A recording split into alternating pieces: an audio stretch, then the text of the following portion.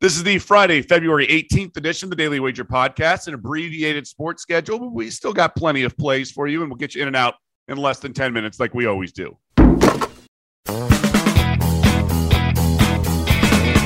Welcome to the Daily Wager Podcast, presented by DraftKings, America's top-rated daily fantasy app. I'm Doug Kazarian alongside Anita Marks. Happy Friday to you. Happy Friday to you, too. This is arguably one of the most boring weeks of our sports calendar, but there's still a lot that's happening that we could try to help the public win some money. So let's get at it. Yeah, All-Star Weekend in the NBA is always fun for me to get action on, and I'm a little disappointed I didn't pull the trigger last night because I was watching Rockets Clippers and seeing Luke Kennard go off, and he was actually one of the long shots at 7-1. That's not the case anymore. He's plus 450 favorite. And I just think Kennard is effortless with his stroke. Some of these other guys like Van Vliet, it's a long windup. Patty Mills can fade a little bit, although all these guys can get hot, of course. Trae Young, I do like his shooting form and his effortless stroke. I'm not sold on Bane for this kind of a contest, but I would take a flyer maybe on Towns at 12-1, but he probably has one cold round. So I still like Kennard even at 450. Yeah, listen, Kennard's from the area, right? So why not? And he's been dying to compete in that 3-point shooting contest for a while now. So yeah, I think that there's good value there, but I do like Bane, right? Like 9th in the NBA in threes this season. He's first in 3-point percentage, 43% in his last 8 games. He's 40% or better from every spot that he's going to be shooting on the court tonight. And he's 72% on handoff threes this season. So, I think, he's overlooked because he plays in the shadows of Morant. This is his opportunity to shine since, as we know, Dylan Brooks went down. Doug, he's just been money.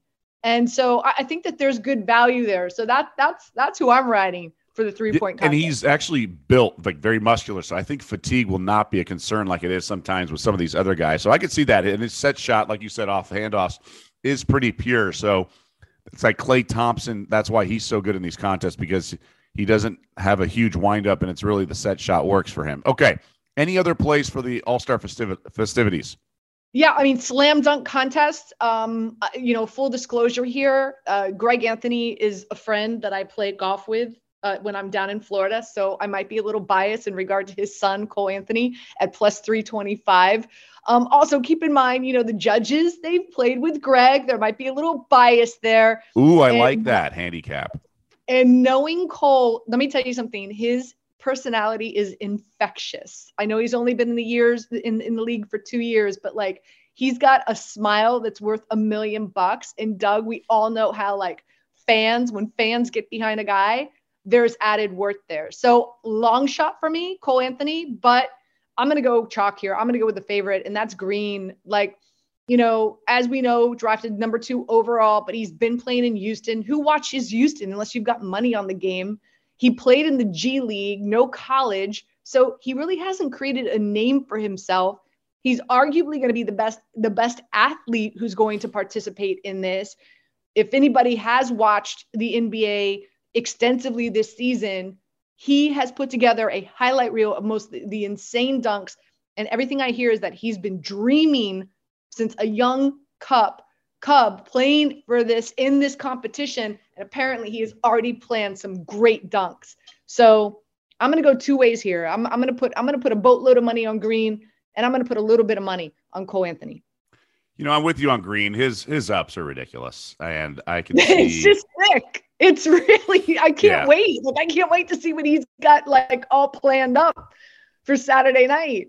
And he's got the perfect body type. He's not too tall. He's not too small. I think it can work well. Anything for the actual All-Star game? Yeah. I mean, Doug, how can you not bet on LeBron, right? It's in Cleveland. He's won 4 straight. And by at least 19 points the last 2 years. And his team is ridiculous. Giannis, Curry, Jokic, DeRozan. Marinating this for a minute. You've got Luka, Chris Paul, and Butler coming off the bench. Yeah. And then you've got Darius Garland, who is, home court advantage. He's going to be playing there. He wants to ball out. NBA's top 5 scorers Three of the five are on this team. And meanwhile, KD, he's the captain, which, by the way, I'm a little like, should he have been the cap? I don't know. He can't even play. Right. Your captain's supposed to be your best player. So, I mean, the LeBron team -5.5. I'm all over that. That might even be my best bet tonight on Daily Wager. Giannis is the favorite for MVP at 4-1. That's all you can get on him. But I think he went like 11 of 12 or something one year, something ridiculous. Yeah, okay. But how can you not bet it on LeBron? Again, this will arguably, right, be LeBron's last All-Star game in Cleveland. I mean, I can answer the question is it's an All-Star game and it's ridiculous. That's the answer, and you're laying several points. But that would be the only answer. There's no way I'd bet the other side. You have some golf plays like mid-round, huh? A little late start here. Yeah. So right now we're recording this podcast at 12 noon, right? And right now you've got Niemann. He's 12 under. He's already 4 under today through 7. So therefore, the probability right now in regard to, the algorithm, he's got a 40% chance right now of winning this tournament. In the last 13 seasons, Doug, the first round leader has won 4 times. Then he comes out today and now he's 4 under through 7. Are you kidding me? You could still get him at 2-1. #run don't walk. I'd put money down on him. This is a very difficult course.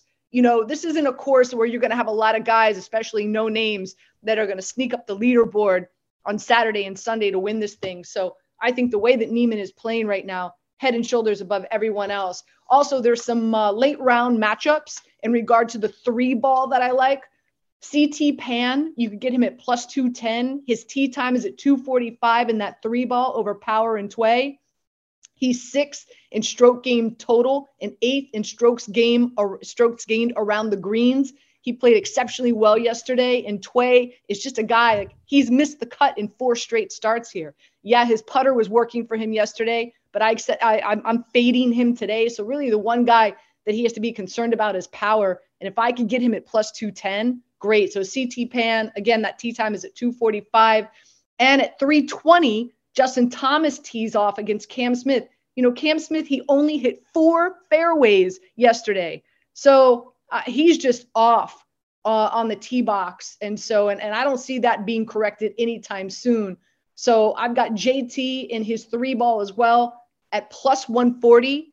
And I got him just straight up against Cam Smith at -120. Okay. So plenty of action here. I apologize to the people. Not a ton for me. But you know what? It's a reduced sports weekend. We're recharging the batteries after the Super Bowl. I've had a hoarse voice all week, so Nita. But you had plenty of ammo here. You know me. I mean, like I said, I gamble if my dogs could hit the pee-pee pad or not, Doug. I gamble on everything, boo. Well, make sure they have enough money for those pee-pee pads. That's the key. And a new pair of shoes for those snow boots. That's paramount. But I kid. All right. Great stuff as always, Anita. 6 Eastern tonight, ESPN2. We'll get you set for the weekend. We'll even look ahead to some college games tomorrow. Hopefully we'll have a few point spreads out on this reduced sports weekend. But best of luck to everyone and enjoy the weekend.